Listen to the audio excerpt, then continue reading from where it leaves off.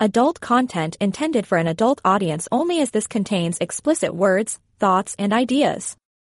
The content of this story is purely fiction and not intended for anything but the enjoyment of the listener. If you do not agree with the themes listed in the tags, please do not listen to the story. All characters engaging in sexual relationships or activities are 18 years old or older. This story was found on a free website and brought to audio form here. I did not write and take no credit for this story. Please visit the link in the comments to further support this author. This podcast is part of the Erotica Podcast Network.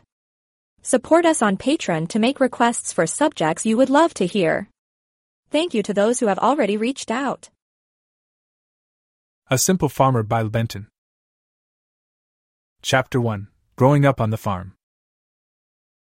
All Rory knew was farming and ranching.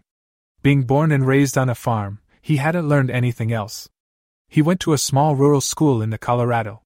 The nearest town was 4 miles to the west and had a population of 15 people.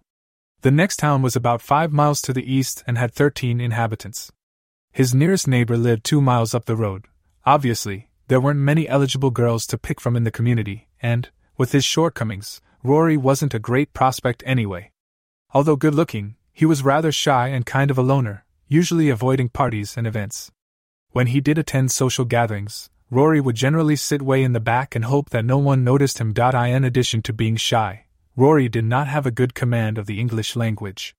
His writing was adequate, but his speech suffered from an occasional stutter and, often, poor choice of words to express his meaning. Sometimes he would try to compliment someone and unintentionally insult them, a problem that persisted into adulthood.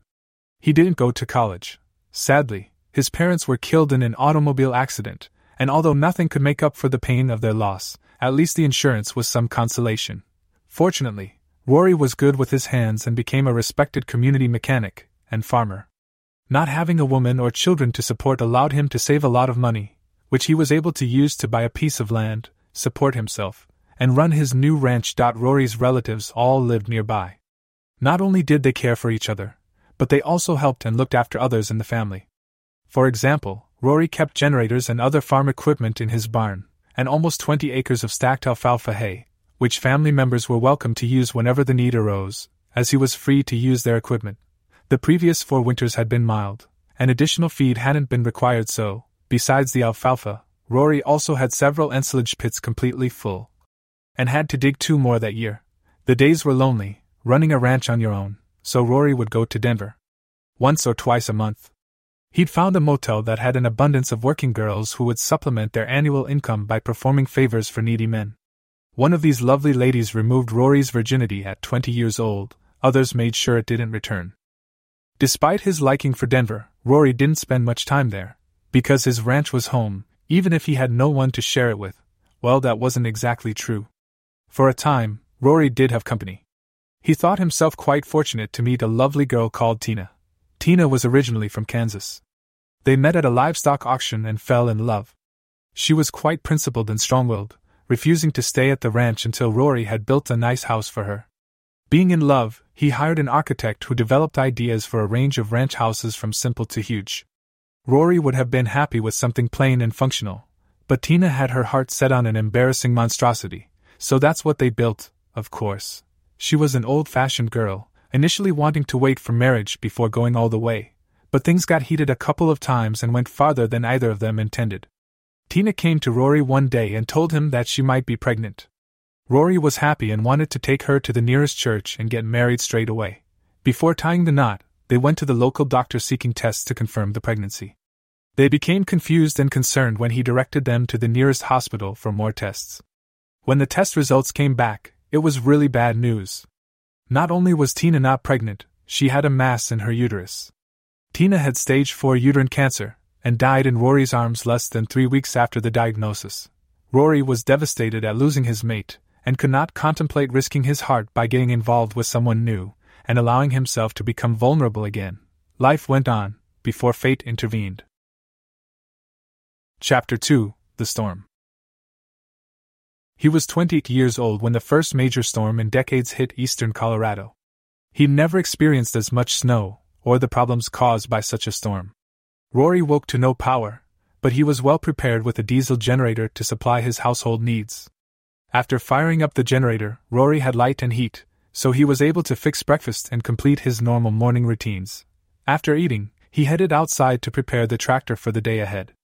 In expectation of the storm, he'd fitted a blade to the tractor 2 days previously, so he was able to grade a path through the snow to the cattle which had to be fed and watered. After feeding the cattle, he began clearing snow from the dirt road running past his farm, which was really a state responsibility. However, after taking care of the main roads, there was little time left for the needs of country folk. Rory was making good progress when he noticed a bump ahead in the snow, which was about to change his life. He maneuvered the blade as close to the bump as possible, not knowing whether it was a cow or something else. As his blade passed close to the bump, snow fell from the side of a small white car. He saw the face of a little girl, with her eyes closed, through the window glass. Taking a deep breath, he stopped the tractor and climbed out. He ran back to the car and quickly cleared the rest of the snow off the side windows. With trepidation, he saw 2 people inside the car. Rory realized that, if the car was running while covered in snow, then the 2 inhabitants might be dead from carbon monoxide poisoning. Rory opened the car door and exhaled with relief when he saw the little girl open her eyes. He dropped his head and just started saying, "Thank God. Thank God. Thank God. Hey, are you okay?" he asked the little girl. "I am Rory. Is this your mom?" She didn't answer. He waited a few breaths before asking, "What's your name?" She held up 4 fingers. He smiled at her and asked, "You are 4?" She nodded her head. With a big smile he said, "Glad to meet you 4. I'm Rory." He held out his hand to her, but she didn't take it. "4, I have to get you and your mom out of the car and into the tractor. From there I'm going to take you somewhere so you can get some food and rest. I will come back and get your car after I have you 2 settled in. Is that okay?" 4 stared at him for what seemed like a long time. Rory was about to try again when she finally spoke. "Mommy's very tired. She needs to sleep." Rory smiled and said, "I have a nice soft bed for her to rest on, but we need to get her somewhere warm and safe. Okay?" She nodded. It took some effort to move the little girl and her unconscious mother out of the car and into the tractor. Somehow, Rory managed to get them both on board, then slowly turned the tractor around and headed back to the house. Once at home, he carried each person from the tractor and into the house. The huge house that he had built for Tina essentially contained 2 master bedrooms. He had never lived in the house, but had it furnished and kept it stocked with groceries and supplies just in case he needed to use it someday. Rory carried the unconscious woman, with the 4-year-old following behind, and went directly to the second master bedroom, which contained a king-size bed already made up for guests. Not that he was expecting any. 4 and her mother were his first guests ever. Rory stripped the mother to her underwear, thinking that she would sleep more comfortably that way, positioned her between the sheets and tucked her in, turning on the electric blanket. The girl kissed her sleeping mother, then Rory led her to the dining area and offered to fix her something. He cooked a couple of pancakes and some bacon, then served her at the table with juice. 4 started eating like she hadn't been fed for a week. Rory told 4 that he would give her mother something to drink to avoid dehydration. He took some juice and water to the woman, who was only half awake, and, with some effort, got her to drink about a half glass of each. He called it a success and returned to the daughter. "Hey 4, your mom is doing well." She drank some of the water and juice. 4 looked relieved. Chapter 3, Rory 4 and Chores. "So, do you feel like helping me with the chores, or would you rather stay here with your mom?" Rory had 147 head of cattle to feed and water, to keep them healthy during the severe weather conditions. "What if Mommy wakes up?" she asked with concern. "I will leave her a note so that she will know where we are, and what we are doing, and when we will be back. Would that be good?"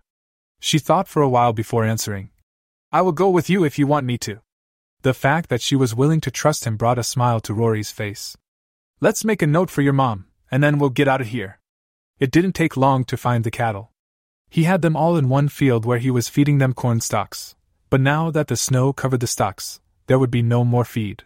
Rory had already loaded hay and a water tank onto a 4-axle wagon, which he pulled with the tractor.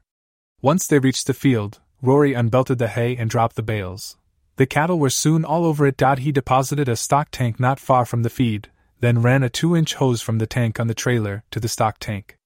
Next, Rory had 4 help him turn the valve to fill it. She was full of questions, as 4-year-olds tend to be. Do the cows have names? She asked. We don't usually name our livestock out here, For. There are almost 150 head here, and, even if they had names, I wouldn't be able to remember them. She looked sad. If you have a favorite, you can name her, he added. She looked around. What about that gray one? Can I name it? She asked excitedly. That critter there is a mean old cow. She is one of the most protective of her calf. She is a full-bred Brahma. From the look on For's face while he was talking, she absorbed his every word. Her trust and seeming adoration was starting to melt his heart. Is it a girl or a boy? She asked. All of these here are girls. Did you know that a cow is a bovine that has had a baby, called a calf? Remembering that he was talking to a 4-year-old, Rory further explained. So all cows are girls. Boy cattle are called steers or bulls. She looked at him with amazement in her eyes. I am going to name her Gray, she said. I think she is my favorite. She reminds me of Mommy. Oh? He prompted. Yeah. Mommy is protective of me too. She never let Pitt touch me the whole time we lived with him. Concerned, but not wanting to alarm her, Rory gently asked. Was he your dad or stepdad? No. He was Mommy's boyfriend, but I hated him. He was really mean to Mommy and I didn't like it. Is that why you left? Rory asked. I don't know. I just woke up in the car and Mama was driving. He nodded his head. It sounds like it was a good thing you got out. Your mama sounds like a good mama, just like old Gray over there. For responded with a brilliant smile. Rory had no way of knowing that was her first smile in over a year. After reloading hay for the evening feeding, they pulled the tractor to the wellhead, hooked it up and refilled the water tank. Rory disconnected the hoses and left the tractor. They returned to the house and For immediately went to her mother's room. Rory poured more juice and water before joining them. He knocked, then entered the room, and was gladdened to see For snuggled against her mother. For held her finger to her mouth, indicating that Rory should keep quiet. SSSHHH, she's still sleeping. Rory whispered. She has to drink the juice and water, or she might dehydrate. We can't have your mama getting sick now, can we? He could see her thinking. Okay, she said a few seconds later. Rory put the glasses down on the bedside table, and helped the woman to sit up, being careful to keep her covered. She was barely conscious, slurring that she just wanted to sleep. Come on now. Just drink this, and then you can go back to sleep. She kept complaining, which was expected, but she drank the water and some vitamin-enriched juice. Rory was concerned by her pale complexion, but she finished the drinks, and he laid her back down and adjusted the covers. For immediately snuggled up to her mother again. He put his hand on For's shoulder to get her attention, causing her to jump in fright and let out a gasp. Realizing that he had shocked her, Rory immediately stepped back with his hands raised in a surrender gesture. I'm sorry, For. For took a breath, and then timidly smiled. That's okay. She might be okay now, he thought, but he had seen a look of terror on her face. Clearly, something was wrong, and he was determined to understand her reaction. After a few moments, Rory's common sense kicked in, and he guessed the underlying issue. For it's okay, baby, no one, and I do mean no one, will ever hurt you in these parts. If I'm not here to protect you, I will have someone else here in my place. For's face filled with relief and gratitude. I will make us some dinner. You can stay here with your mom, or you can help me if you want. For kissed her mother and slowly moved off the bed. Rory could tell that it wasn't an easy decision for her to make, but the desire to be needed outweighed her desire to stay with her mother. It was quite touching. Rory took some cooked chicken out of the fridge and started to cut it up. Pointing to the cabinet, he asked For if she would get him something to hold the chicken pieces. She brought him a small bowl. He smiled and showed her how much chicken he was cutting up, which prompted her to swap the small bowl for one of a more appropriate size. For then pulled out the mayonnaise and pickles. She got a spoon and scooped out the mayonnaise, while Rory sliced the pickles for her to add to the chicken. For selected some onions from the bin, and then some celery. Rory peeled the onions and cut them up along with the celery. He did all the cutting, but For did all the mixing, and finally, they had enough for several chicken and salad sandwiches. For, he said. She looked at him. This is the best chicken sandwich I have ever eaten. The young girl giggled and smiled brightly. After finishing dinner and cleaning up, Rory told For that they needed to feed her mother a sandwich, so they took the food to the bedroom. Again, Rory helped the woman to sit upright, then tried to feed her the sandwich.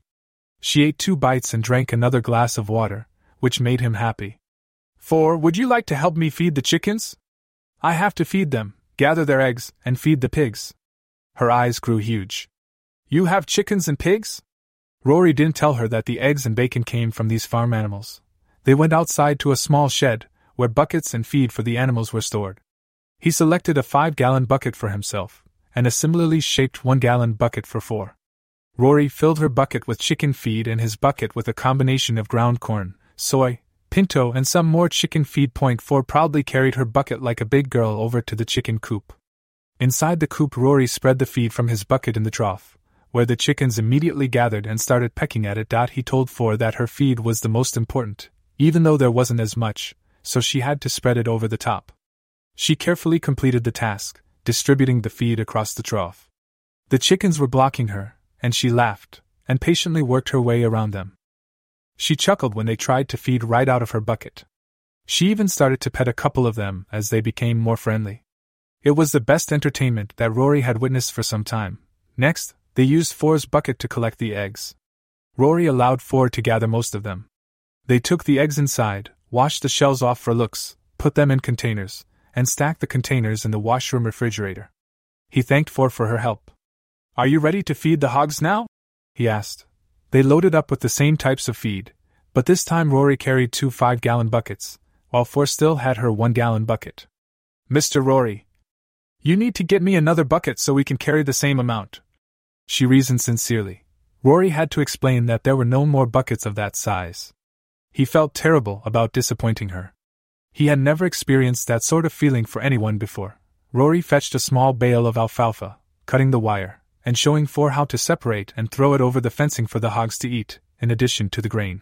After feeding the animals, they drove the tractor and trailer down the road to the broken-down car. Rory winched the car onto the trailer, then they returned to the farm, where Rory backed the trailer into the Quonset hut. Rory went to retrieve their suitcases from the car, but found no luggage at all. Where were you living? He asked 4. We lived by Chicago, she replied. That is a nice place to live, Rory commented. He was surprised. It was at least a 2-day drive, without stops, from Chicago to his Colorado farm. To make a drive like that without baggage was crazy. Something was not right. Chapter 4: Evidence of Domestic Abuse. 4's mother was still asleep, and there was still plenty of daylight, so Rory drove the young girl 30 miles to a clothing shop in Flagler. He had 4 select some tops, pants, socks, and undies. Guessing her mother's size, and hoping for the best, Rory bought a nice robe for the woman. At least, he reasoned, she would be covered until she was well enough to choose her own clothing. Next stop was a grocery store, where Rory had 4 pick out some items. When they got to the candy aisle, he was surprised by 4's lack of interest. She kept her eyes down, facing forward and not looking at anything. Rory thought that was unusual behavior for a 4-year-old child, who would normally be excited by candy. He started to become angry that 4 should have become conditioned this way. He stopped mid-aisle and said, 4, please pick something from here. He watched her shake as she picked some Hershey's chocolate bars and a Snickers bar. She fearfully held them up to him, almost as if she expected to be smacked. Rory was nearly moved to tears. You can have more if you like. She put them in the cart and said, with a tremulous voice, This is all I want. When they arrived home, it was apparent that 4's mother had been out of bed to use the bathroom, but was now back in bed. After rousing her a little, 4 and Rory fed the woman some more juice and water. After making her comfortable once more, Rory took 4 into the family room, turned on the television, and showed her his collection of DVDs. She picked out Despicable Me, which they watched together until 4 started getting tired, and Rory tucked her into bed with her mother. The following day proceeded in a similar manner to the first. 4 helped with chores and kept Rory smiling all day. He felt like God had looked down and granted him instant happiness. As they were driving the tractor and trailer to feed the cattle, Rory stopped to speak to his cousin Mel, who was passing down the road. Mel told Rory that he and his wife Deb were doing well, and thanked Rory for the generator he'd let him borrow. Rory smiled and introduced Mel to 4. Rory told Mel that he had picked up a couple of strays from their broken-down car in a snow drift, and joked that he was thinking about keeping this one. She's sort of cute and has been a big help with the chores. If her mom can cook, I might not ever let them go, Mel quipped. Deb can help her learn to cook if necessary. Mel and Rory had become good friends in recent times. Nell was his first cousin, and they had helped each other out of some tough scrapes. Before parting, Rory mentioned his concerns about the health of For's mother. The third day began in similar fashion, but word gets around quickly in a small community, and the farmhouse received an unsolicited visit from the local doctor, Dr. Smith, who wanted to check on For's mother. He examined her and concluded, as Rory had, that she needed some good nutrition and bed rest. He provided some multivitamins to supplement the juice and vitamins that Rory had provided. Dr. Smith noted bruising on the woman's arms, back, and on the back of her neck. Next, he took a quick look at For and saw similar bruising on her. Rory nodded and told him that he had previously noticed some of the bruising.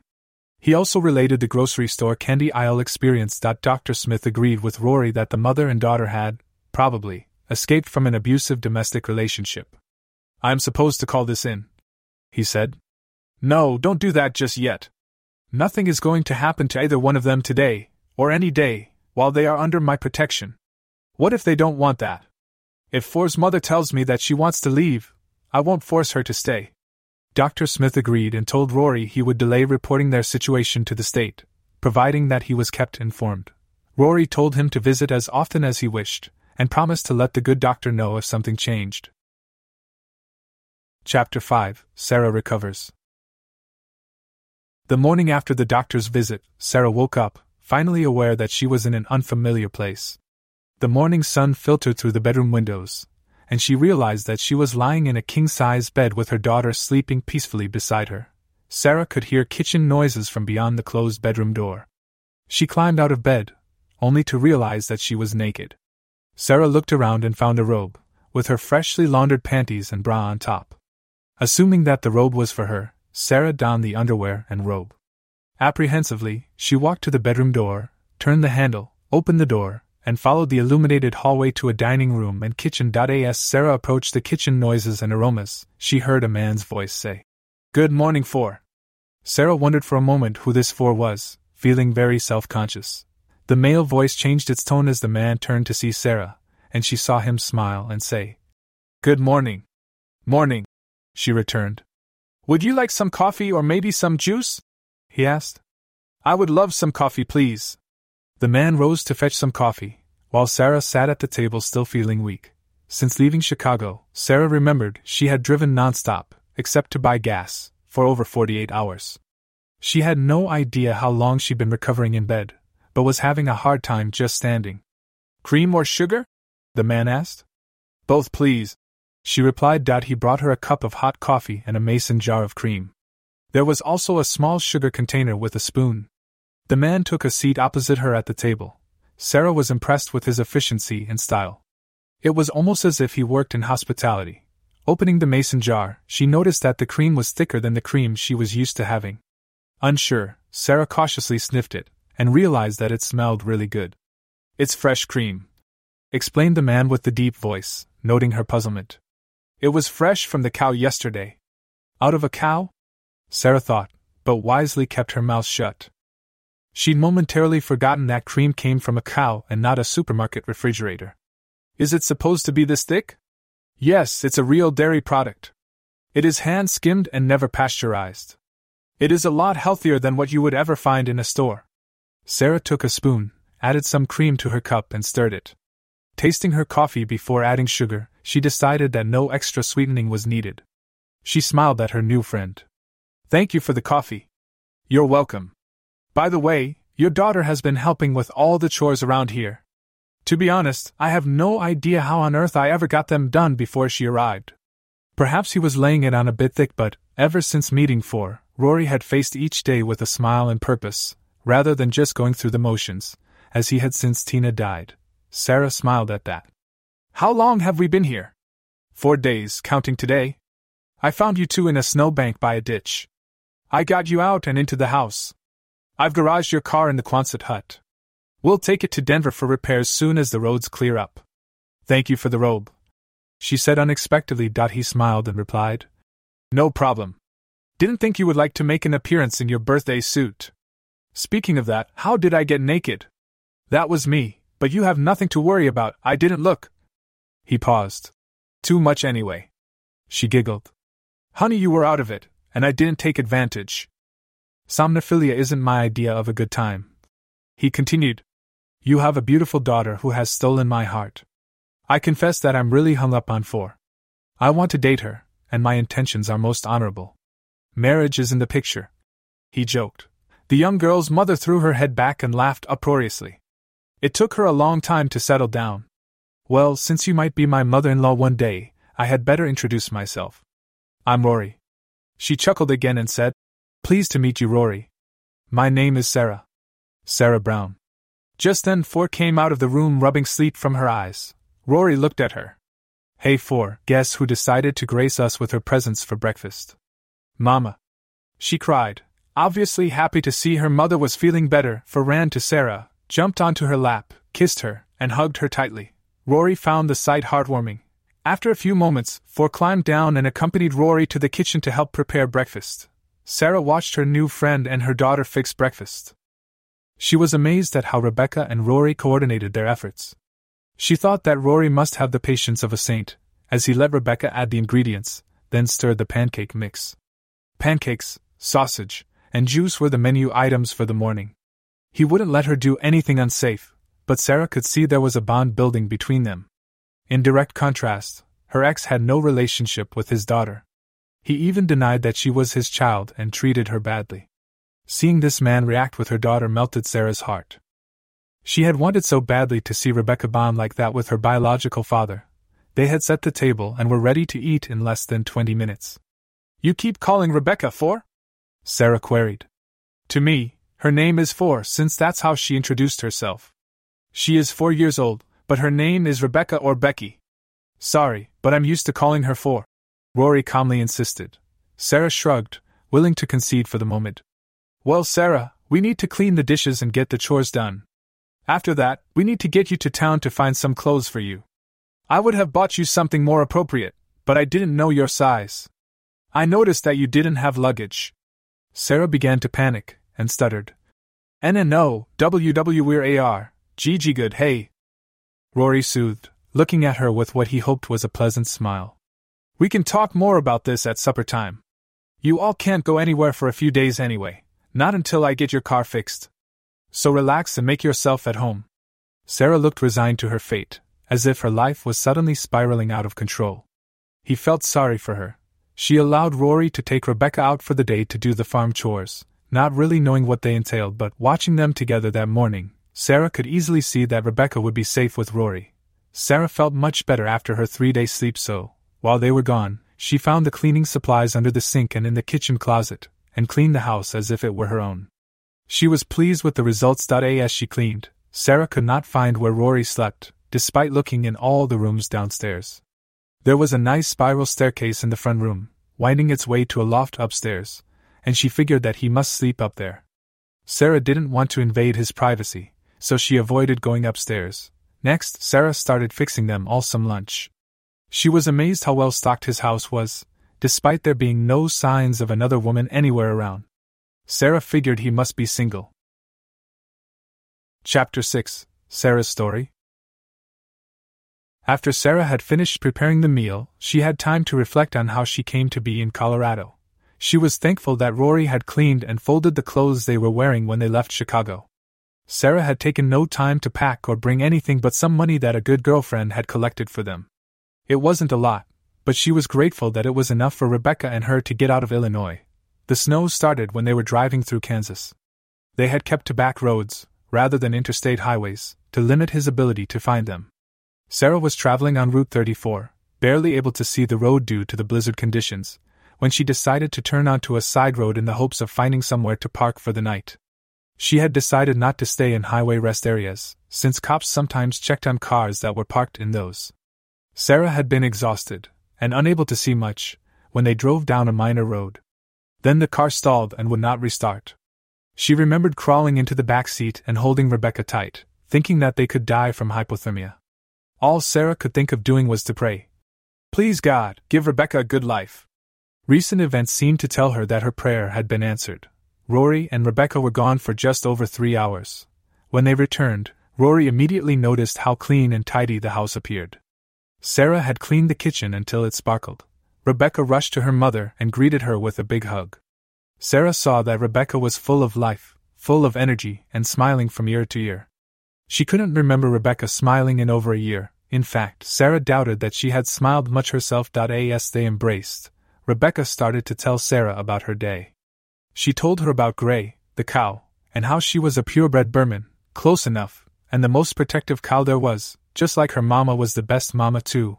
Rory laughed as Rebecca started talking about the chickens, and he discovered that she had started naming them. Rebecca's recount of the 3 hours of chores took almost 15 minutes to share with her mother. As he watched their interaction, Rory realized how much he would miss them when they left. He was already in love with Rebecca, and Sarah was just as sweet as her daughter. He did not want them to leave, and suspected that was the reason he hadn't yet arranged for their car to be repaired in Denver. That night, while Rebecca was watching a DVD in the family room, Rory sat chatting with Sarah in the dining room. He wanted to do something to help them through their difficult time, but felt awkward making the offer, in case he offended Sarah. They sat for a while before Sarah started. "I suppose I owe you an explanation. You don't owe me anything. I didn't take you two in for any other reason than because you needed it." Sarah ignored his statement and continued. "It's one of those things that I never thought could happen to me. Find a guy, move in with him, he becomes abusive and starts beating me. Then I got pregnant and it got worse. I have no idea how Rebecca and I survived the pregnancy." She took some time to compose herself before adding, "After I delivered Rebecca, he became a real asshole. He claimed that she wasn't his, and his abuse intensified. I tried to get away from him 3 times. The first 2 attempts, I didn't even get out of Illinois. He's a cop and he used his position to keep me from getting away. I don't know exactly how, but this time I made it out. I guess I was just lucky." As they continued to chat, Sarah told Rory that she had never married her ex, and that Rebecca's last name was the same as Sarah's, Brown. Her ex had refused to acknowledge Rebecca as his daughter. Sarah was college-educated in business and accounting, and had worked a long time with a Chicago firm. She tried to leave her ex after she got a good job, but was fired when her ex had the workplace raided. Rory asked her if she would mind doing his books, as he didn't keep up with them very well, and she eagerly agreed. Sarah said that she unsuccessfully tried to run twice more. The last time, he beat her for almost 12 hours, and threatened to beat Rebecca if Sarah tried to escape again. Several weeks later, with some help from friends, Sarah finally managed to escape her attacker. Friends who were aware of Sarah's predicament organized a collection, providing her with enough money to make her escape, and her best girlfriend loaned Sarah a car. She was instructed not to call or notify any of her friends once she'd left, because the no-good son of a bitch had a wide network and would, no doubt, discover her location. A couple of days into her escape, fate stepped in, causing her to turn down a minor road and break down less than a half-mile from Rory's farmhouse. She finished her traumatic tale and looked at Rory, with worry etched on her face. "Please don't call the cops. I will do whatever you ask, and get out of here as soon as possible. Please don't call the cops," she begged. "No one will call the law. You can stay here as long as you like." Rory waited for that to sink in, while Sarah looked unconvinced. "You are safe here," he emphasized. "No one will raise a hand, to either you or for. You're both under my protection, and people around here won't ever let anyone hurt one of their own. You're a lot safer than you realize." She looked at Rory for a moment before she got up and hugged him. "Thank you. I don't know if you have ever been around farming country, but everybody knows everybody else in these parts.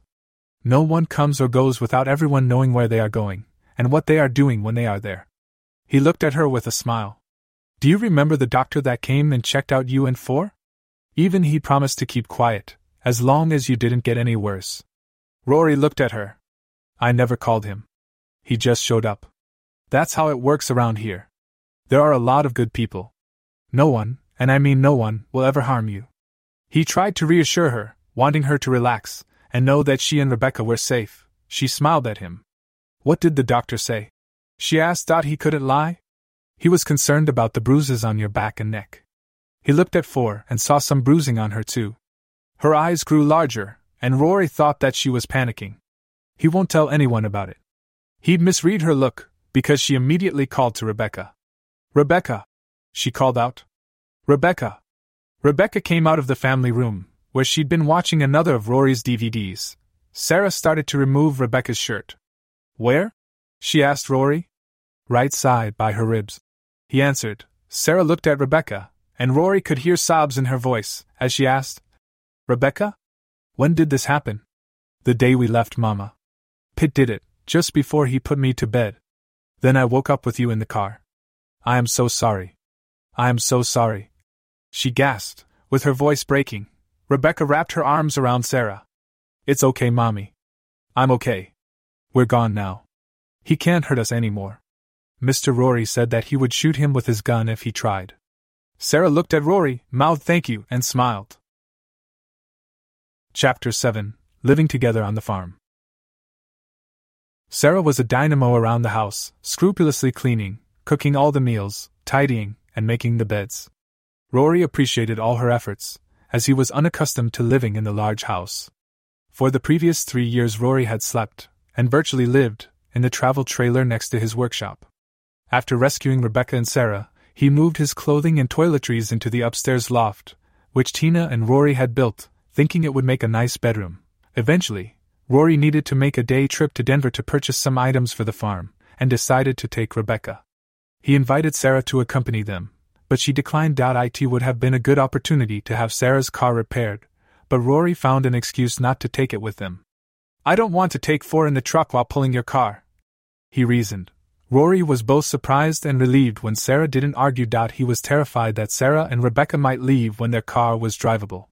Rory hoped that Sarah would stay permanently and worried that, if they left, the pain of losing them would be at least as bad as when Tina died in his arms 3 years past. In Denver, Rory took Rebecca sightseeing, visited a park, and window shopped some department stores, trying to give her an enjoyable time. They finished at a great Mexican food restaurant for lunch, before heading back to the farm. While Rory and Rebecca were in Denver, Sarah had an unexpected visit from Deb, the wife of Rory's cousin Mel. Deb had more decorum than most locals, and knocked at the door, instead of just walking into the house. Sarah recognized Deb, as they had met when Deb dropped by, to trade some milk for eggs the week before, so she invited her inside. Deb asked whether they could share a cup of coffee and have a chat.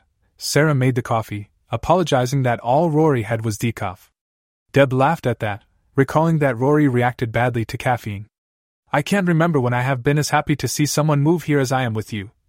Deb began the conversation. "What's For's real name?" Sarah laughed. "Rebecca or Becky. Rory has taken a real shine to her. I can't seem to separate them at all.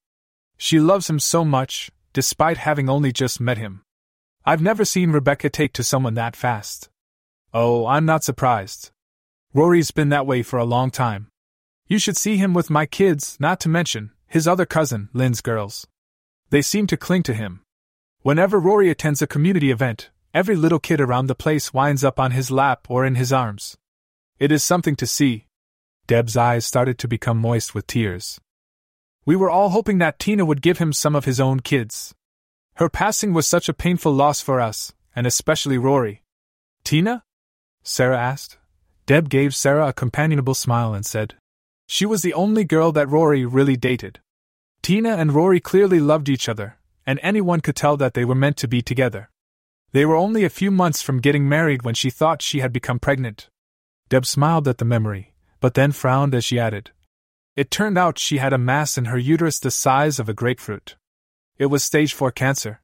She only lasted a few weeks. Rory was at her side the whole time. She died in his arms." Deb pointed out the window to the small travel trailers that were set up behind the workshop. "That's where Rory has lived for the last 3 years. After Tina, he never stepped foot inside this house until he dug you two out of the snow. We, all of us around here, were getting worried about him. Rory's a good man and an important person in these parts. We all would be running out of feed about now if not for Rory." Sarah impressed at hearing the glowing summary of Rory's qualities, and how he was respected in the community. He sounded like a great guy, but she had thought her last partner was a good guy, until he became abusive. Sarah certainly liked Rory, but wasn't sure whether she could completely trust him. Sarah and Deb talked and laughed all day, and, when it started getting late, Deb invited them all to join her family for dinner. Deb phoned Rebecca and Rory, while they were driving back from Denver, to ensure that they arrived at a decent hour. Before dinner, Deb's 2 kids went to play on their trampoline, along with Rory and Rebecca. As Sarah watched her daughter play with her new friends, she couldn't help but stare at Rory. He was very handsome, and the way he played with the children made her feel he was something extra special. Sarah didn't want to fall for a man that she was staying with. because she knew it was only temporary. She certainly didn't deserve the big house, the calming life, but Rebecca did. She deserved all that and more. Rory let all three of the kids crawl on top of him, playing King of the Mountain, where Rory was the mountain. They jumped all over him. Sarah couldn't imagine how sore he was going to be after all the activities. It was almost 2 hours before Deb announced dinner was served. They all ate together, with Rory seated between Sarah and Rebecca. Rebecca was quite a chatterbox, telling her mother, as well as Deb's kids, all they did in Denver that day. Sarah couldn't believe how outspoken Rebecca was, since she had always been quiet at home in Chicago. After a lovely dinner and conversation, Sarah offered to drive home. "My male ego would never allow a woman to drive me home," Rory said, with mock seriousness. Sarah looked at him, confused, as Rory handed her the keys to his pickup. Oh, handsome and a comedian, she thought. After they had piled into the pickup, and were all properly belted in, Sarah started up and headed back to the farmhouse. The roads were well maintained, and Sarah had trouble believing that the entire 15 miles from the Deb's house to the farmhouse were all on dirt roads. Once at the farmhouse, Rory and Sarah tucked a tired Rebecca into her bed. Sarah and Rory sat in the living room and chatted for a while. Sarah related some of the conversation she'd had with Deb, and asked him about Tina. "When she got sick, I felt so helpless. I wish that I could have done more to save her," he said. "Now I feel guilty that she's dead. Her loss still hurts. She was something special, and I miss her," he finished, with tears in his eyes. "Sometimes there is nothing that can be done, Rory. Sometimes bad things just happen," Sarah said with compassion. He nodded his head and changed the topic. "Is there anything else I can do for you tonight? If you have no plans, I have something nice you might like try." Sarah looked at him. "Sounds tempting. I have no other plans." Rory arose from the sofa and reached for Sarah's hand. She put her hand in his, and he helped her up. He led her to the spiral staircase, and they began to ascend. Sarah knew that he slept upstairs in the loft, but, not wanting to intrude, had never climbed the stairs. When they reached the top of the stairs, Sarah took a deep breath in appreciation. Half of the ceiling was made of windows. There was a king-size four-poster bed, which only occupied a small fraction of the large room. The room itself was almost half the size of the whole ground floor. There were 2 matching 12-drawer dressers, 2 bedside tables, and, at the foot of the bed, a cedar chest. Everything matched. Sarah was awestruck by the beautiful room. She would love a bedroom like this, she thought. There were 2 doors in the room, a large wooden door, and a glass door that led outside to a small covered landing. Still holding her hand, Rory paused for a moment to let Sarah catch her breath, then guided her to the glass door which led to an open bathroom area. Rory offered a spare bathing suit to Sarah, which she tentatively accepted. He selected a thick pair of trunks for himself, and told Sarah, "You can change here. I will be right back." "Wait. What's this?" she asked. "It's a bathing suit. If you don't like it, I can get you a thick t-shirt." "A bathing suit? To swim in? But it's only 30 degrees outside. I'm not going swimming in the cold," Sarah protested. Rory smiled brightly and said, "Trust me, you'll love it." He grabbed a long, thick, black t-shirt and handed it to her. "We're going hot tubbing, not swimming. It'll be exhilarating. You'll see." Rory left Sarah, and disappeared to change into the trunks, while Sarah changed into the t-shirt, feeling that the swimsuit might send the wrong signals. "Are you decent?" Rory asked before he came back in. "Yes, I am." Rory opened the sliding glass doors, and then opened the steaming hot tub he had prepared a few hours earlier. Sarah felt cold air rush through, as Rory opened the door. Her nipples instantly hardened, and there were goosebumps all over her body. She was about to tell Rory that there was no way in hell she was going out there, when he came in and, unexpectedly, whisked her off her feet. "AWWW!" She screamed as he lifted her, carried her to the hot tub, and began to walk into it, making small splashes as he went. No, please don't do this," Sarah begged, to no avail, as Rory started to lower her into the very warm water. She grabbed him tightly to delay the inevitable. The hot water was such a contrast to the cold surroundings that she found it surprisingly thrilling. He laid her down in the water, supporting her briefly, after he sat on one of the tub seats. The hot water made her feel very warm and comfortable. She started to stand, but the cold air shocked her, so she quickly slipped back under. Instead of the torture that she had expected, Sarah realized that the 102 degrees Fahrenheit water was like being wrapped in a warm blanket of heat, while the 30 degrees Fahrenheit air slowly became a welcome cooling sensation. Rory couldn't stop smiling as he watched Sarah enjoying her new experience. "So, not quite what you expected?" She looked impressed. "I love it. I would have never guessed that it would feel so good. Oh my God, it is amazing." She looked at Rory. "I'm not looking forward to getting out, though. We're going to freeze going back to the house." Rory smiled. "No, your body will start to welcome the cold when we get out. The walk into the house will feel good. Even on your feet, believe it or not." Sarah did believe him. He had never lied to her. She discovered that she trusted Rory more than she had any other man in a long time. After about 30 minutes, they climbed out of the tub and went inside. Sarah smiled as she walked into the loft feeling good, as Rory had promised, even her feet on the cold floor.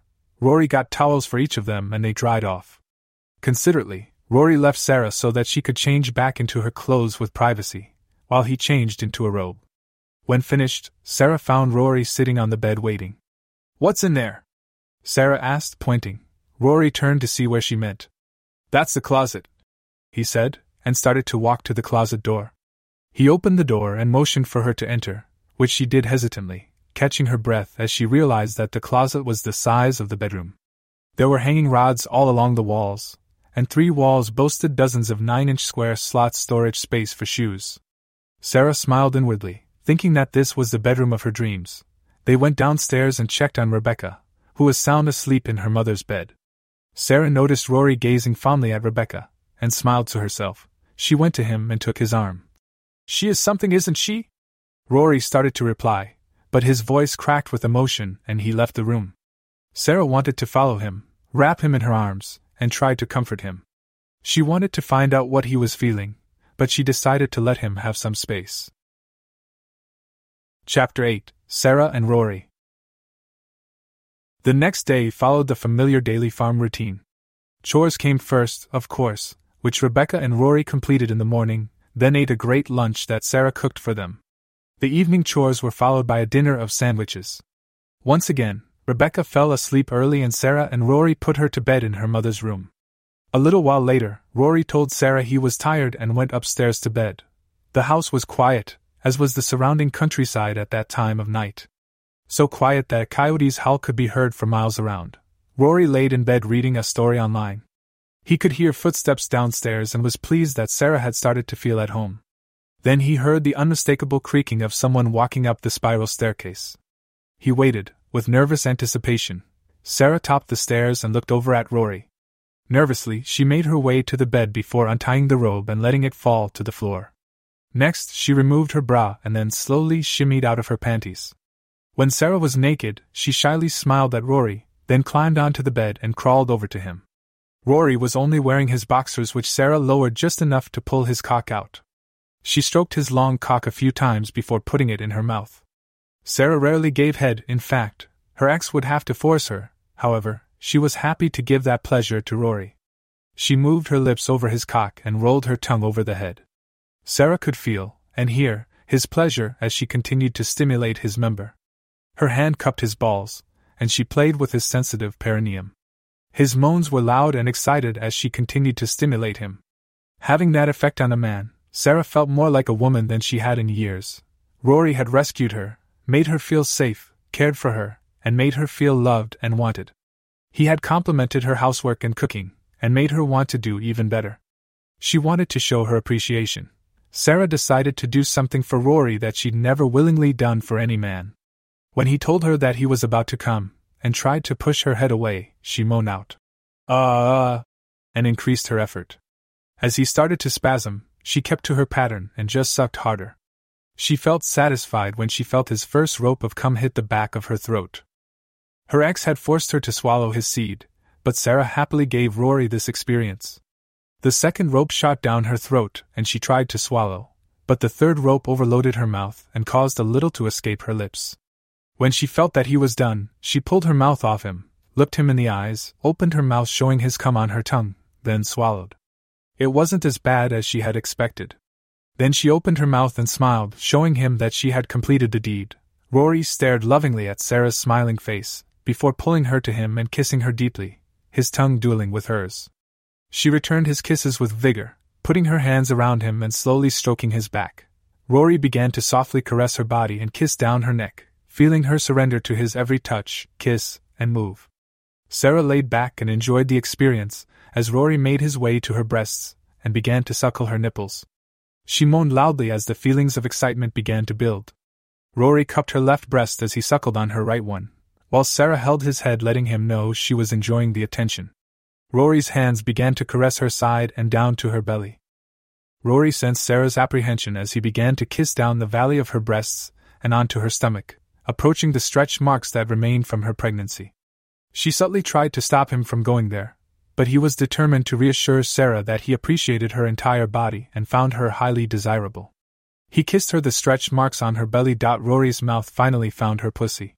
He had no experience of pussy eating, since much of his sexual experience had been with prostitutes, and not only was he averse to putting his mouth where another man's penis had been recently, but the working girl's equipment often smelled bad, which was a huge turn-off for him. However, Sarah's pussy was sweet-smelling. The aroma of her arousal lingered in the air, causing him to salivate.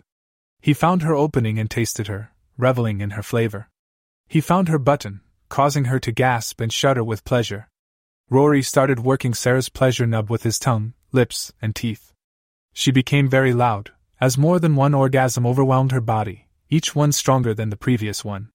Rory finally stopped, fearing that Rebecca would awaken and become worried. Sarah shuddered as her orgasms subsided, and began to come down from her sexual high. "You can sure please a girl, Rory," she said, as Rory laid and relaxed beside her. Rory figured that was his cue that she was ready to receive him. He pulled off his boxers, enabling Sarah an even better view of his long, slender cock. She was excited, and a little nervous, never having had a cock of that size in her before. Rory positioned himself between her legs, mounted her, and pressed inside. As he slid into her tight love tunnel, she felt delicious sensations that no previous lover had produced. Finally he reached her cervix, before beginning to fuck her. Sarah's pussy had never been wetter, and, even though Rory was only pumping her slowly, she felt an orgasm consume her, causing her to convulse and scream in ecstasy, as it rippled through her. Sarah's screams, and the spasming of her pussy around his cock, tipped Rory over the edge, and he came hard. His powerful release caused him to collapse on top of her, and it took all his remaining energy to roll off. As he laid beside her, spent and helpless, she rolled to him and put her head on his chest. Rory wrapped his arms around her and held her tightly, as they both drifted off to sleep. Next morning Rory woke in bed alone, wondering if the previous night had been a dream. Momentarily, his former loneliness returned as he imagined that Sarah and Rebecca had left him. However, in a roller coaster of emotion, his heart soared as he heard the unmistakable sounds of breakfast being cooked. Rory leapt out of bed, got dressed quickly, then headed downstairs. He found Sarah in the kitchen cooking French toast and bacon, one of Rory's favorite meals. He snuck up behind her, as she was concentrating on the breakfast, whisking her off her feet from behind, and kissing the back of her neck. Sarah giggled like a little girl, as Rory set her back on the floor. "Where is For? Did she sleep okay? Did she hear us last night?" Rory asked. Sarah's heart melted as she heard genuine concern in Rory's voice, and knew that he cared deeply for her daughter. She was amazed at her good fortune in meeting this wonderful man, who cared for her daughter almost as much as she did herself. "She slept very well and didn't seem to wake at all. She's in the bedroom getting dressed." Seconds later the little girl came out of the room wearing one of her new outfits. When she saw her mother and Rory together, she smiled brightly and ran to Rory, as he opened his arms in invitation. As soon as the morning chores had been completed, Rory took Sarah and Rebecca clothes shopping in Flagler. Sarah needed some dresses to extend her limited wardrobe, and Rory was keen to see her wearing some nice clothing. The shops didn't stock Versace or Armani, but the clothing was fashionable and well-made. Sarah soon learned that, even if she merely showed interest in an item, Rory would add it to their shopping trolley. He spoiled Rebecca even more. Sarah began to feel guilty, and tried to put some of the dresses and tops back on the racks, but Rory would follow behind and put them back into the shopping trolley. In the end, Rory bought Sarah 3 dresses, some jeans, a couple of tops, and a skirt, along with shoes, stockings, socks, and 3 bras. When the cashier totaled the sale, Sarah and Rebecca's articles cost almost $5,000. After Rory paid for the purchases, he told the owner of the store that he wished for Sarah and Rebecca to have an open account for future purchases there. The owner was pleased to oblige and said, "Sure, just tell whoever is checking you out to charge it to Rory." Sarah was astounded. After the clothing store, Rory took the girls to a bookstore and several specialty shops. Sarah was reticent to indicate her interest in any item for fear that Rory would simply purchase it. As an experiment, Sarah pointed to a candle holder, in the shape of the ugliest ceramic fish she had ever seen, took Rory's arm and said, "Isn't that darling?" Rory looked horrified and didn't answer, but that night, as Sarah was putting away all of the shopping spree bounty, she opened a bag containing the 2 fish-shaped candle holders. She laughed so hard that she cried and, unable to stand, rolled on the floor. Rebecca and Rory looked on with amusement as Sarah couldn't do anything but laugh while grasping the candle holders. Eventually she calmed down enough to explain the joke. That night Sarah wore some of the lingerie they had purchased that day. She didn't want to tease Rory, she wanted to entice him. As soon as Rebecca was asleep for the night, Sarah dropped her robe and displaced herself seductively for Rory. She wanted so much for him to take her to bed, but they never made the journey upstairs, getting no further than christening the couch and the love seat twice. The loft had become their room and Sarah was in heaven, finding herself falling in love with Rory. He was a great provider, an excellent lover, and best of all, cared deeply for her daughter. It was clear from their heartwarming mutual glances that Sarah and Rory loved each other. Rory had never been happier. Rebecca and Rory were inseparable as they did chores, chatted, and played games. The monstrous house he had built for Tina started feeling like a home as Sarah worked on improving it. All Rebecca could talk about was her new uncle, Rory, and the adventures they had together on the farm. Each day felt like they had woken from the nightmare that their lives had become over the past 4 years, and Sarah felt her prayers had been answered when their car had broken down and they'd been rescued, not only from hypothermia, but also from their previous hellish life. Each day that she woke safe in Rory's arms, Sarah would kiss him softly, trying not to wake him, before she rose and fixed either French toast or pancakes for breakfast. She knew that Rory loved French toast but liked to give him some variety. When she woke from the bed in the other master bedroom, Rebecca would come and start chatting with Sarah while she prepared breakfast. Rebecca would always have stories about different animals that they fed, or she was allowed to pet. Chapter 9: Chores for Everyone. One morning, Sarah was about to go upstairs to fetch Rory, when he came down with a pleasant smile on his face as was normal. She loved to see that smile, and wished it was for her benefit, but knew it was meant for Rebecca. Of course, Rory insisted on calling her daughter for, but she had decided to accept it since Rebecca responded so well to the nickname. Sarah wondered what would happen when Rebecca turned 5. During breakfast Sarah said, "Rory, would you mind if I went with you to do chores today?" Although Rebecca regaled her with the daily exploits, Sarah wanted to see it for herself. Rory stared at her dubiously, while Rebecca jumped for joy and explained to Sarah how to do the chores. She told Sarah that she would show her how to feed the cattle, the chickens, and the pigs too. When they had finished eating, all 3 helped to clean the kitchen before going outside to board the tractor and head for the cattle pasture. Towing the trailer full of feed. As Rory opened the gate to enter the pasture, Rebecca informed her mother that they always had to make sure the gate was closed to prevent the cattle wandering out. When they had located the cattle, Rory put the tractor in its lowest gear, locked the steering wheel, and dismounted, while the tractor was slowly moving straight ahead. Sarah was aghast as Rory lifted Rebecca to sit at the wheel and drive the tractor slowly through the pasture.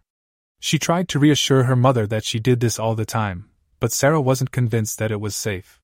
Sarah kept a close watch as Rebecca seemed to navigate the pasture, and soon realized that the tractor's steering was locked to maintain a straight line, so nothing that Rebecca could do at the wheel would change its direction.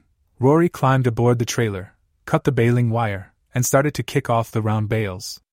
Cattle grouped around the trailer as it passed, and began to feed as soon as the bales hit the ground. There was still snow on the ground and it became quite messy, as the cattle and farm equipment churned the surface into mud. After unloading the feed, Rory jumped off the trailer, remounted the tractor and resumed control. He turned the tractor and drove to the stock tank, before applying the brake and shutting off the engine. They all dismounted, then Rory laid out a hose to fill the stock tank from the big tank on the front of the trailer. As cattle made their way to the stock tank to drink some water, Rebecca pointed out different animals to her mother, stating the names she'd assigned to each. "The one with the really brown face is Patches, the one over there with the white markings on her legs is Socks. The gray one over there is Gray." Rory laughed to himself, and shook his head in amazement, as she named much of the herd for her mother. After emptying the trailer, they went and reloaded it with more hay, then towed it to the wellhead and refilled the tank with water. Sarah was amazed at the way Rebecca and Rory worked so well together. After the three of them had replenished the trailer for the evening feeding, Rory drove them back to the farmhouse. They climbed down, and Sarah thought that the day was done, but to her surprise, Rebecca grabbed her hand and dragged her to the shed where Rory kept the chicken feed. They loaded the buckets and went to the coop.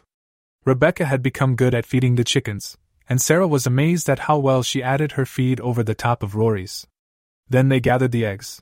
Next, it was time to feed the hogs. As usual, Rory carried his 2 5-gallon buckets of grain to the hog pens, and Rebecca carried her 2 1-gallon buckets. When the hogs had been fed, they all went into the house, kicked off their mud-covered shoes in the foyer, and hung their jackets. Being spattered with mud after completing their chores, all three took a quick shower.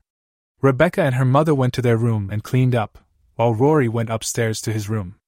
Afterwards they all met in the kitchen, and Sarah fixed some lunch for them. "What did you think of the morning chores?" Rory asked. "I think I'm going to let you and Rebecca, do all the chores from now on," Sarah said. "I'll stick to what I know best. Cooking and cleaning." Rory smiled and told her. "So you won't help us with the evening feeding?" Sarah stopped what she was doing, walked to Rory, wrapped her arms around him, held him tightly and kissed him softly. Rory deepened the kiss, grazing his tongue over her lips which she parted, allowing him to ravish her mouth. Very slowly he started to taste her tongue, and enticed her to begin a tongue dance. She felt her body responding as Rory continued to kiss her, and only broke the kiss when Rebecca called out from the dining room. "Mom, what's for dinner?" Sarah turned to see Rebecca watching them kissing. Blushing, Sarah calmly replied, oh hell." Rory laughed, picked up Rebecca, tossed her in the air, and deftly caught her. He was in a great mood, thinking that Sarah might like him enough to stay permanently. Chapter 10 Party Time. A few days later, Sarah, Rebecca and Rory were dressing to attend a wedding in the township. They donned their Sunday best, dressed to impress. Rory had Sarah wear her nicest dress, with dancing shoes rather than stilettos, so her feet would be comfortable. Rebecca also wore a nice dress, however she had kid-sized cowboy boots on her feet, because she wanted to be just like Uncle Rory. Rory came downstairs in a fine suit and tie, and cowboy boots. Sarah noted that his clothing accentuated his flat stomach, strong arms, broad chest, and an ass to die for. She thought he looked hot, and it made her wet. She had to discipline herself not to drag him upstairs and have her way with him. Being a country wedding, there was usually a lot of drinking, a lot of dancing, a lot of music, and, most of all, a lot of fun. Rory had attended weddings in the past, but since Tina's death, did not usually stay long, rarely danced with anyone, and kept, mostly, to himself. Sure, he would make polite conversation with friends and relatives, but that was about it. When Sarah and Rebecca were ready, Rory offered them an arm each and led them to his pickup, which he had thoroughly cleaned the previous day. He wanted the girls to look their best, and really enjoy the day, so he had even spread a truckload of limestone on the driveway in front of the house, so their outfits would not get muddied walking to the pickup. After helping the two beautiful ladies into the pickup truck, he drove the 5 miles to the town park where the wedding reception was being held. As local custom decreed, regardless of who was getting married. The whole county showed up for the reception. A makeshift dance floor had been made by removing the net from the tennis court, and there was a band and a DJ. The live band started the entertainment by playing some Hank Williams Jr. songs. After all, country folks liked their country music. Rory looked at Sarah and said, "Well, I would like to have the first dance with you if you don't mind." Sarah panicked, having never danced to anything but rock and roll. "But I don't know how to dance to this," she pleaded. "You will by the end of the night." Several couples had started dancing by then, and Rory said with a smile, "Tell you what, Sarah, I will start with 4 while you watch, then I will be back to twirl you around a bit." Sarah nodded. Rory turned and took Rebecca's hand. "Come on, little one, let's show Mama how to cut a rug." It was a simple 2-step which Rebecca picked it up quickly, but they kept to the middle of the dance area because her legs were so small. Rory spun her around for 2 songs before they stopped, then went looking for Sarah. Sarah had watched Rory treat Rebecca like she was the finest pearl in the universe, and couldn't help loving him for it, and she knew Rebecca adored him. The pair returned to Sarah, who was smiling happily at them, grabbing her hand, while not letting go of Rebecca's, Rory led them to an area where a group of younger children were watching the festivities. "Mr. Rory!" Most of the kids shouted in greeting. Rory high-fived several young men and briefly hugged several of the girls, before introducing Rebecca to them. Rory asked if, as a favor to him, they would allow Ford to join their group, and see that she had a good time. The kids enthusiastically agreed, which was a measure of the respect they had for him. Rory kissed Rebecca's cheek, telling her that he was going to dance with her mom, but would be back to see if she could squeeze him into her dance card a little later. Rebecca hugged him joyfully. As Rory made his way back to Sarah, the music changed to a slow song. There was obvious relief on her face when she realized that she wouldn't have to begin with an unfamiliar two-step. Rory wrapped her in his arms and drew her to him. The live band played Silver Wings and Sarah felt special and safe in his arms. Sarah was convinced, right then, that Rory would never purposely hurt either Rebecca or her. She thought that he would always protect them, but still worried that her ex, the cop, might hurt him. Sarah laid her head on Rory's shoulder and embraced him closely, while he slowly led her around the dance floor. Soon, the music changed tempo to something too fast to be a two-step. Rory bent down and asked, "Do you know how to dance swing?" Sarah shook her head with a shy smile. "Have you ever seen or done the jitterbug?" He tried. Sarah cocked her head and gave a slight nod. She had seen it performed several times but never danced to it. Rory pulled away from her, holding her hands at arm's length, and began to demonstrate. She watched closely, realizing that the steps were nothing major. In fact, she quickly picked up the ideas. Rory put her through her first underarm twirl. Sarah didn't know if it was her, or her dance partner's skill, but the move seemed to go smoothly. Rory guided her through more twirls, and even more complicated double twirls. Sarah felt like she was on top of the world. After 2 more songs, Sarah told Rory that she needed to check on Rebecca, and would be back in a moment. "Meet me over here in between songs," Rory suggested, as she left to check on her daughter.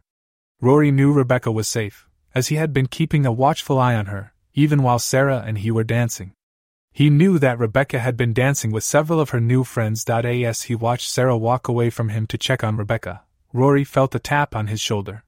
He turned to see his good friend and first cousin, Lynn. Rory smiled, held out his hand in invitation, which she accepted, and they began to dance a two-step. "She is beautiful, Rory. Are you going to keep her?" Lynn asked. "Which one? I sort of want them both. But," he left his reply hanging. "You know, the one you've been dancing with." Sarah, is it?" Lynn asked. "Yes, her name is Sarah, and her daughter's name is For. I want them to stay, but I have no idea what Sarah wants. Dad told me that you're keeping her car in the barn so that she can't leave." Lynn joked. Rory laughed. "It's not that flagrant," he lied. "It was every bit that flagrant. I've just been really busy with chores. With all this snow, I have to feed the cattle every day. David is going to Denver the day after tomorrow. Why not let him take the car for repairs?" Rory's heart almost stopped at that. Lynn was a schoolteacher, and could read people very well. She knew that Rory didn't want the car repaired, but it had been almost 3 months, after all. "If you want to know whether she loves you, set her free. If she comes back, she will be yours forever.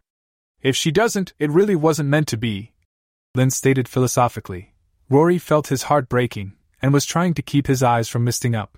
Meanwhile, after seeing how much fun Rebecca was having with her new friends, Sarah walked back to meet Rory, only to find him dancing with a beautiful woman. Sarah thought the woman looked like a supermodel, skinny, big tits, a perfectly round ass, long blonde hair, and so on. Suddenly, Sarah was consumed by jealousy. She assumed an aggressive posture and glared at the perceived homewrecker, wanting to scratch her eyes out. Lynn stopped dancing, her attention drawn to something behind Rory, who turned to find Sarah staring menacingly at his cousin. Rory quickly analyzed the situation and said, "Sarah, I'd like to introduce you to my first cousin, Lynn." Sarah looked embarrassed. "Your cousin?"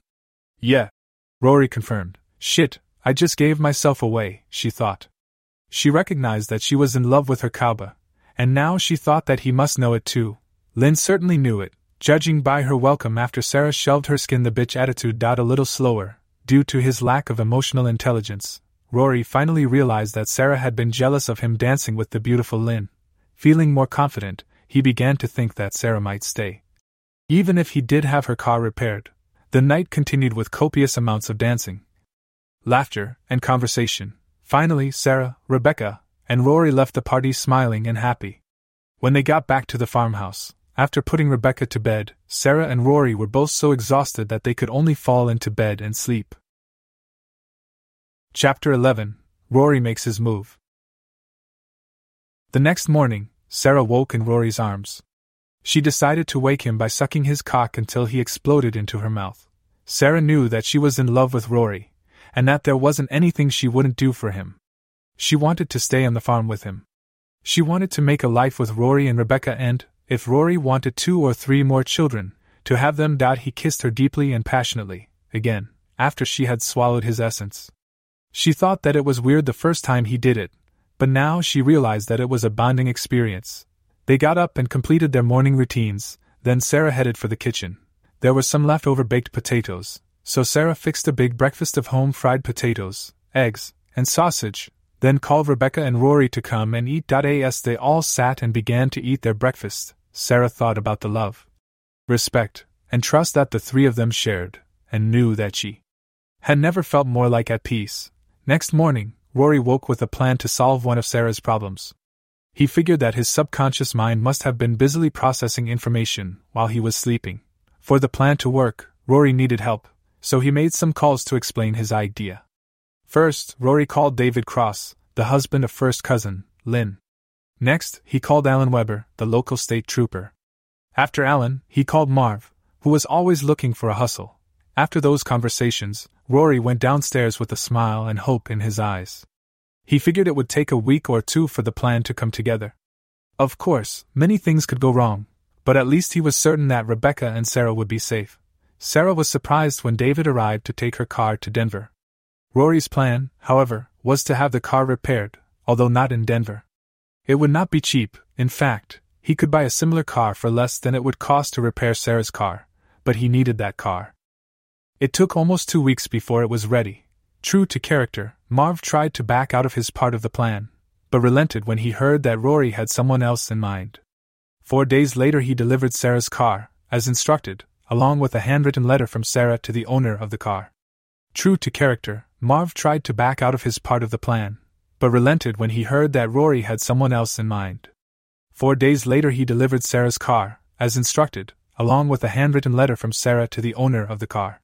The handwritten letter was in a confusing way, telling the good friends that Sarah was safe, happy, and living on the Benson farm in Colorado, essentially leading her ex right to him. Cops are very well-trained people. They know how to plan. They know how to get what they want. They put their skills to work every day. Generally, cops are good people, but there are a few bad eggs, as there are in all work environments. One cop in Chicago, Rory knew, was a bully who had to be stopped. Otherwise, Sarah and Rebecca would never be able to stop looking over their shoulders wondering when their nightmare would reemerge. Marv spent 3 days in Chicago. He was told to brag about how Sarah and Rebecca were happy and living in Colorado to everyone that would listen before flying back to Denver. Rory collected him from the airport and had to listen to Marv bitch and complain about how the trip was a waste of time. With Marv's return, all the pieces of the plan were in place, and now Rory had to play the waiting game. With everything he had organized, Rory knew that they would all be safe. He just didn't know exactly when the confrontation would come. He didn't know that they would have warning, and that was enough. Chapter 12. The Confrontation. The house phone went off at 10:30 on a Wednesday night. "He just checked in. There is only one man," said the caller. "Thank you," Rory said. "He is a real asshole, just to let you know." "So I've heard." Rory hung up. Sarah looked at him worriedly. "Well, he's here," Rory said. Even in the darkened bedroom, Rory could sense Sarah's fear.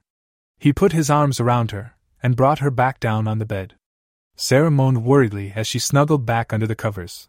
Both Sarah and Rebecca had slept in Rory's bedroom, for added protection, since the car went to the mechanic. As the sun rose above the golden cornfields, there was quiet movement around the Benson farm. More than a dozen men had arrived early and, without asking, filled their respective coffee cups from an oversized coffee urn that Rory had borrowed. When everyone had a beverage, they sat around the dining room table, mainly on folding chairs, quietly chatting. For safety, Deb and Lynn had taken Rebecca and Sarah to Deb's house, out of harm's way. The men didn't have long to wait before getting a phone call from a neighboring farmer's wife. warning that the ex's SUV had been seen rolling up the Vona highway. When Rory saw the SUV moving down the highway, he felt some pity for the driver. After all, he reasoned, the ex was just a man who fell in love with a woman, but he didn't know how to treat her, and now he had lost her forever. In the time since the fateful snowstorm, the sun had melted the snow and dried the ground considerably. Rory could even see a trail of dust behind the SUV as it sped toward his farmhouse. Alan, the local state trooper, had warned Rory what to expect from a confrontation with the Chicago cop. Alan tried to persuade Rory to wear a bulletproof vest, but he refused. Rory knew all that he needed to know about the asshole who had just stopped his SUV just outside the farmhouse fence. The driver used a cop trick designed to be intimidating, by waiting in the car for some time, before opening the door and stepping out in his freshly cleaned and starched uniform. He brandished a document in his left hand, while keeping his right hand next to his holster. He started to walk towards Rory, who held up his hand to stop him. "Far enough," he demanded. "I have a warrant for Miss Sarah Brown," he said, stopping and holding up the paper. "I need to take her, and her brat, into custody." Hearing Rebecca called a brat caused Rory's hackles to raise, and angered him enough that he irrationally began to advance on the cop, until his cousin Marv tackled him. Marv stood at 6'7" and weighed about 350 pounds, so Rory didn't have much of a chance. The Chicago cop started to pull his pistol, but, as he did so, the unmistakable sound of several pump-action shotguns chambering rounds sounded all around him. Sarah's ex turned white, as he realized he had been set up, and there was nothing he could do but surrender. Alan Weber, wearing his Colorado State Police uniform, approached the Chicago cop. He disarmed the man, and tossed the pistol and holster into the back of the cop's SUV. Then Alan helped the unfortunate man into a Colorado State-issued cruiser. Marv slid into the driver's seat of the SUV. Alan drove the cop to a section of Rory's cornfield, where several farmers with earth-moving equipment were waiting. They were followed by Marv in the SUV. As soon as Alan stopped his car, the farmers went to work. They dug a hole about 10 feet deep and 10 feet around using a track hoe. Then a bulldozer pushed the SUV into the hole and covered it with earth. Some smaller farm tractors then carefully raked over the ground so that, soon, there would be no evidence that anything was buried there. Alan held up a stopwatch he'd used to time the whole process, and told the fuckwit that it took less than 17 minutes. As the farmers took their equipment and moved off to complete the process, Alan drove the Chicago cop to Goodland, Kansas, and handed him a one-way bus ticket to Chicago. Alan let him know that he would be buried in the same hole as his SUV if he ever returned, before handing him a document to sign. Alan waited till he boarded the bus, and only then did he leave, with a big smile on his face.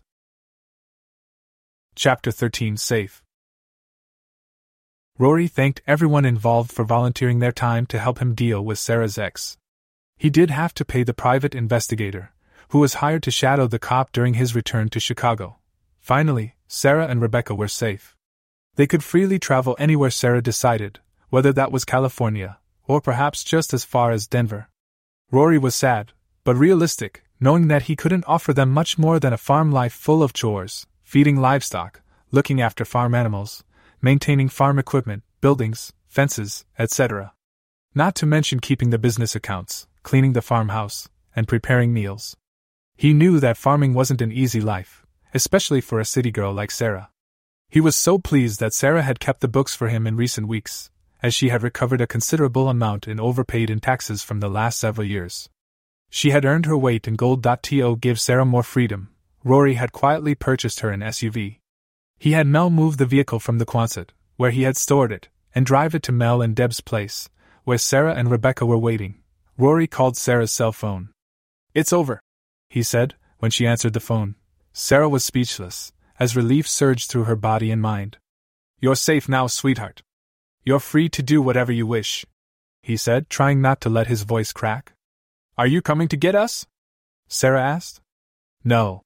Mel is bringing you a gift from me." "Call it a freedom gift," he said. Sarah was perplexed. Rory's words gave her the impression that he wanted Sarah and Rebecca to leave, but his behavior in every other way, for weeks, had shown her how deeply he loved and cared about them. She hung up the phone trying, but failing, to hold back her emotions. Deb saw Sarah's expression, went to her, and put her arms around her. Sarah's mind was in turmoil as she looked at Deb. Her tears started to flow as, distraught, she said, "I don't think he wants me anymore." Surprising Sarah, Deb laughed. I love my cousin Rory to death, but that doesn't mean I like him all the time. He hasn't ever been able to talk to people very well, and emotionally, he's as dumb as a box of rocks. He loves you deeply, Sarah, but he is afraid that, if he gives you his heart completely, he could be badly hurt. He was devastated when Tina died, as you know, and it took him years to recover. Deb put her hands on Sarah's shoulders and held her firmly. He is afraid that you will reject him and take off somewhere, now that your ex is no longer a threat. Staring right into her eyes, Deb continued, Is that what you want to do? If you want to leave, you're free and able.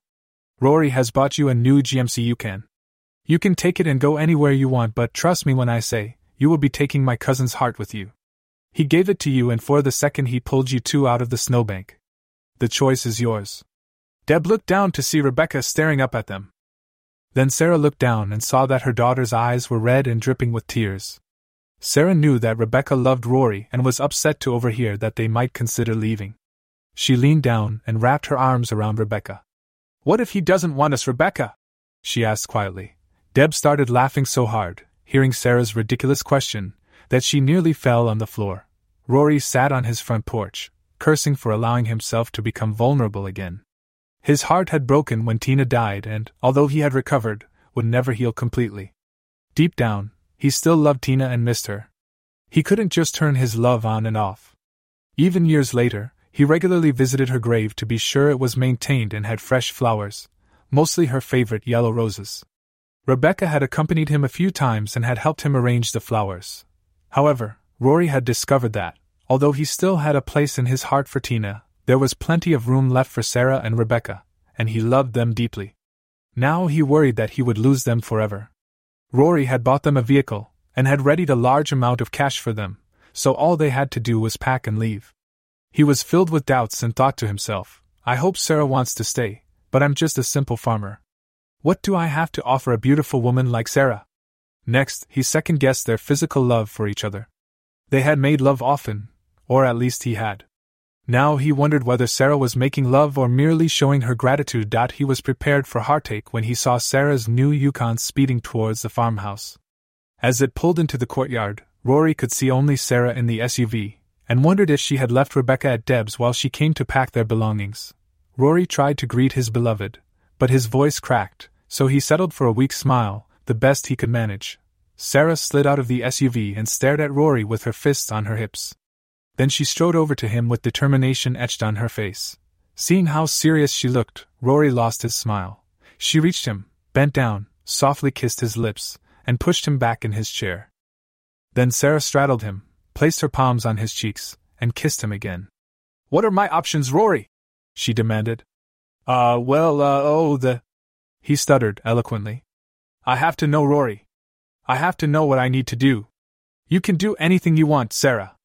You are free, but I don't recommend going back to Chicago. So you are just going to let me in for? Deliberately calling her by her nickname. Just walk out of your life forever? Sarah asked incredulously. Only if I have to, Rory stated. Why? Sarah asked. My cousin Lynn said that if I loved someone then I should set her free, and, if she returned, she would love me forever, and if she didn't then it wasn't meant to be. Your cousin is an idiot. Do you love me? Sarah asked. Yes, very much, he answered. I am the type of woman needs to hear that a few times a day, every day. I am not all that secure emotionally, so I expect my man to make sure I know he loves me, and his daughter. Rory's lips quivered as she said that. Will you stay with me then? He finally asked. I thought you would never ask, she said. Of course, I would love to stay with you. This house will need a lot of work to make it a home, Rory, she added, while smiling. It has been a home to me ever since you and Four came here. You made it a home, Sarah. No, we will all make it a home, Rory, all three of us. Rory smiled and kissed her. Then Sarah said, Actually, there is something you might want to know about Rory. Rory kissed her again. All I want to know is that you and Four are staying here. This may take precedence over that. Sarah, nothing in the world could be more important than the fact that you and Four are going to stay here, and we can be a family together, Rory said determinedly. Actually, there is, Sarah said, just as determinedly. Okay, baby, go ahead. Spit it out. Sarah grabbed her purse and opened it. She pulled out a crumpled sheet of newspaper. Inside it was a plastic stick that she had purchased earlier in the week. She handed it to Rory. Rory looked at it, puzzled, and then into Sarah's eyes. He turned the stick over and read the large blue letters that spelled out, "Pregnant." Well, that made sense. They had been making love for almost 3 months by then, and Sarah's birth control had run out. Rory was speechless, and Sarah knew she had just made her man very happy. Chapter 14. Together at last. Rory and Sarah were married just a few weeks later. The wedding was not large, but the reception rivaled many others for sheer enjoyment. Rebecca was happy to stop calling Rory Uncle Rory, and began to call him Daddy. The first couple of times Rebecca called him Daddy, Rory choked up and couldn't speak for a while. His heart was filled with love each time. 3 months after their wedding, an envelope arrived in the mail, the contents of which caused Sarah great excitement. She could hardly wait until Rebecca and Rory returned from the morning chores. Since it was spring and the cattle could feed on new grass in the pasture, the chores didn't take as long, although the cattle still needed to be checked as the cows were going to calve soon, and Rory had to monitor their health.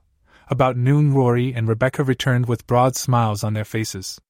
Sarah waited in the dining room for them to clean up and take their seats for lunch. She had prepared a special lunch to celebrate the contents of the envelope. After kissing Sarah on the lips, Rory took his seat, as did Rebecca. Instead of loading their plates with food, Sarah raised her hand and said, "I have some good news for you too." Rory and Rebecca looked at each other, then turned expectantly to Sarah. She held the manila envelope aloft. Everyone at the table knew what the news was, but were enjoying the suspense. "Is that what we've been waiting for?" Rebecca asked excitedly. "Yes, it is. The state approved your adoption. All we have to do now is fill out the paperwork, and Rory will officially be your daddy." "He is already my daddy," snapped Rebecca, in an aggressive tone. "Yes, he is. But this makes it official. And you will be a Benson too. No longer a Brown. I have filled out everything but one line. All I want to know is, Rebecca, what would you like your name to read officially?" "I get to pick my name?" Rebecca asked. "Yes, you do," Sarah assured her. Rebecca thought for a long time, while Rory just smiled and continued to watch Sarah. Sarah wasn't sure what Rebecca would decide, but Rory was hoping she would choose the nickname that he'd given her. "My name will be for Rebecca Benson," she said with a smile on her lips. "What happens when you turn 5 in a few months?" Sarah asked, for looked at her daddy. "I like it when you call me 4, Daddy. I don't want to ever turn 5. 4, no one can stop you from growing up, but I would like to keep calling you 4, because I want to remember you as young and innocent as you are now. But I know you are going to be a wonderful woman too." 4 smiled at her father. Sarah smiled at her family. Epilogue. 4 waited, in her white wedding gown, staring at the incredibly handsome man in front of her. She walked to him over the short grass and said, "Daddy," as she reached up to dry the tears that were streaming down his cheeks. "Daddy, I love you. Think of all the grandchildren I will bring you. I don't want to know anything about you making them 4. He countered, trying unsuccessfully to stop his tears. 4 put her arms around her father, held him, and tried to reassure him that she was not abandoning him. She knew he was hurting. He had done so much for her growing up. He had always been there throughout her life. He had helped with her schooling, with homework, with 4-H where she became very competitive, with college, and then with veterinary school. He had even introduced her to her fiancé.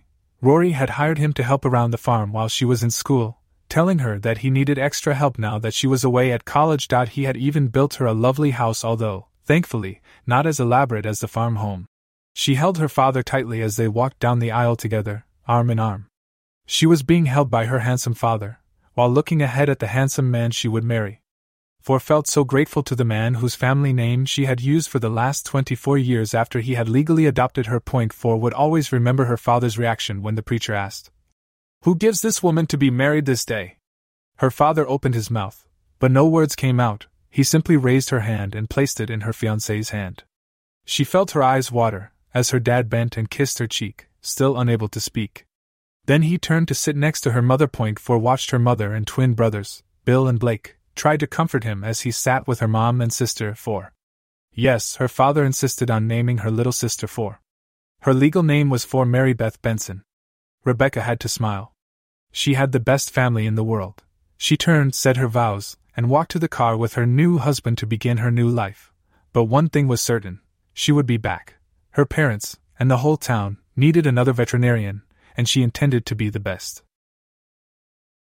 The end. This podcast is part of the Erotica Podcast Network. Visit the other channels for more stories with a different focus. Support us on Patreon to make requests for subjects you would love to hear. Thank you to those who have already reached out.